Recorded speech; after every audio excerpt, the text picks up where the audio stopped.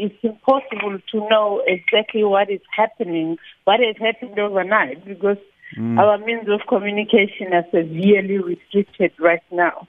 But this narrative that there are some rogue police and army personnel who are doing what people have seen being done is completely false, because we are able to show that, in fact, the police and the army have been working together in a whole lot of these raids. And some of our lawyers are able to say that they were there physically, and so police coming and army coming to police stations and taking over police stations, and thereafter directing operations with the assistance of the police.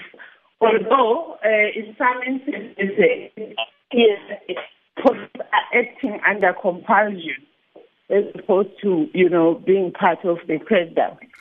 How many people? I know you've told us it's very difficult to get information, but you're obviously doing all you can to find out how many people have been affected.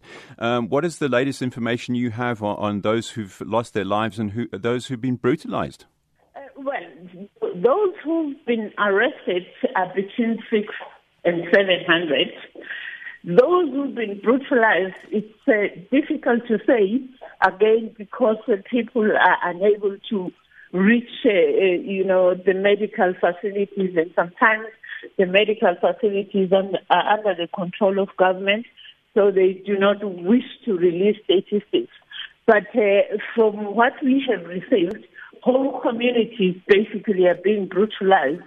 Yesterday, we were receiving information that police were walking door to door in a suburb, which is about 25 kilometers from Harare in Rua, and they were asking people to produce receipts for their groceries. And if you cannot produce a receipt, they took all your groceries, and if you resisted, of course, you were assaulted. So if a whole community can go through that or something like that, and of course nobody keeps a receipt for groceries. It's not as necessary.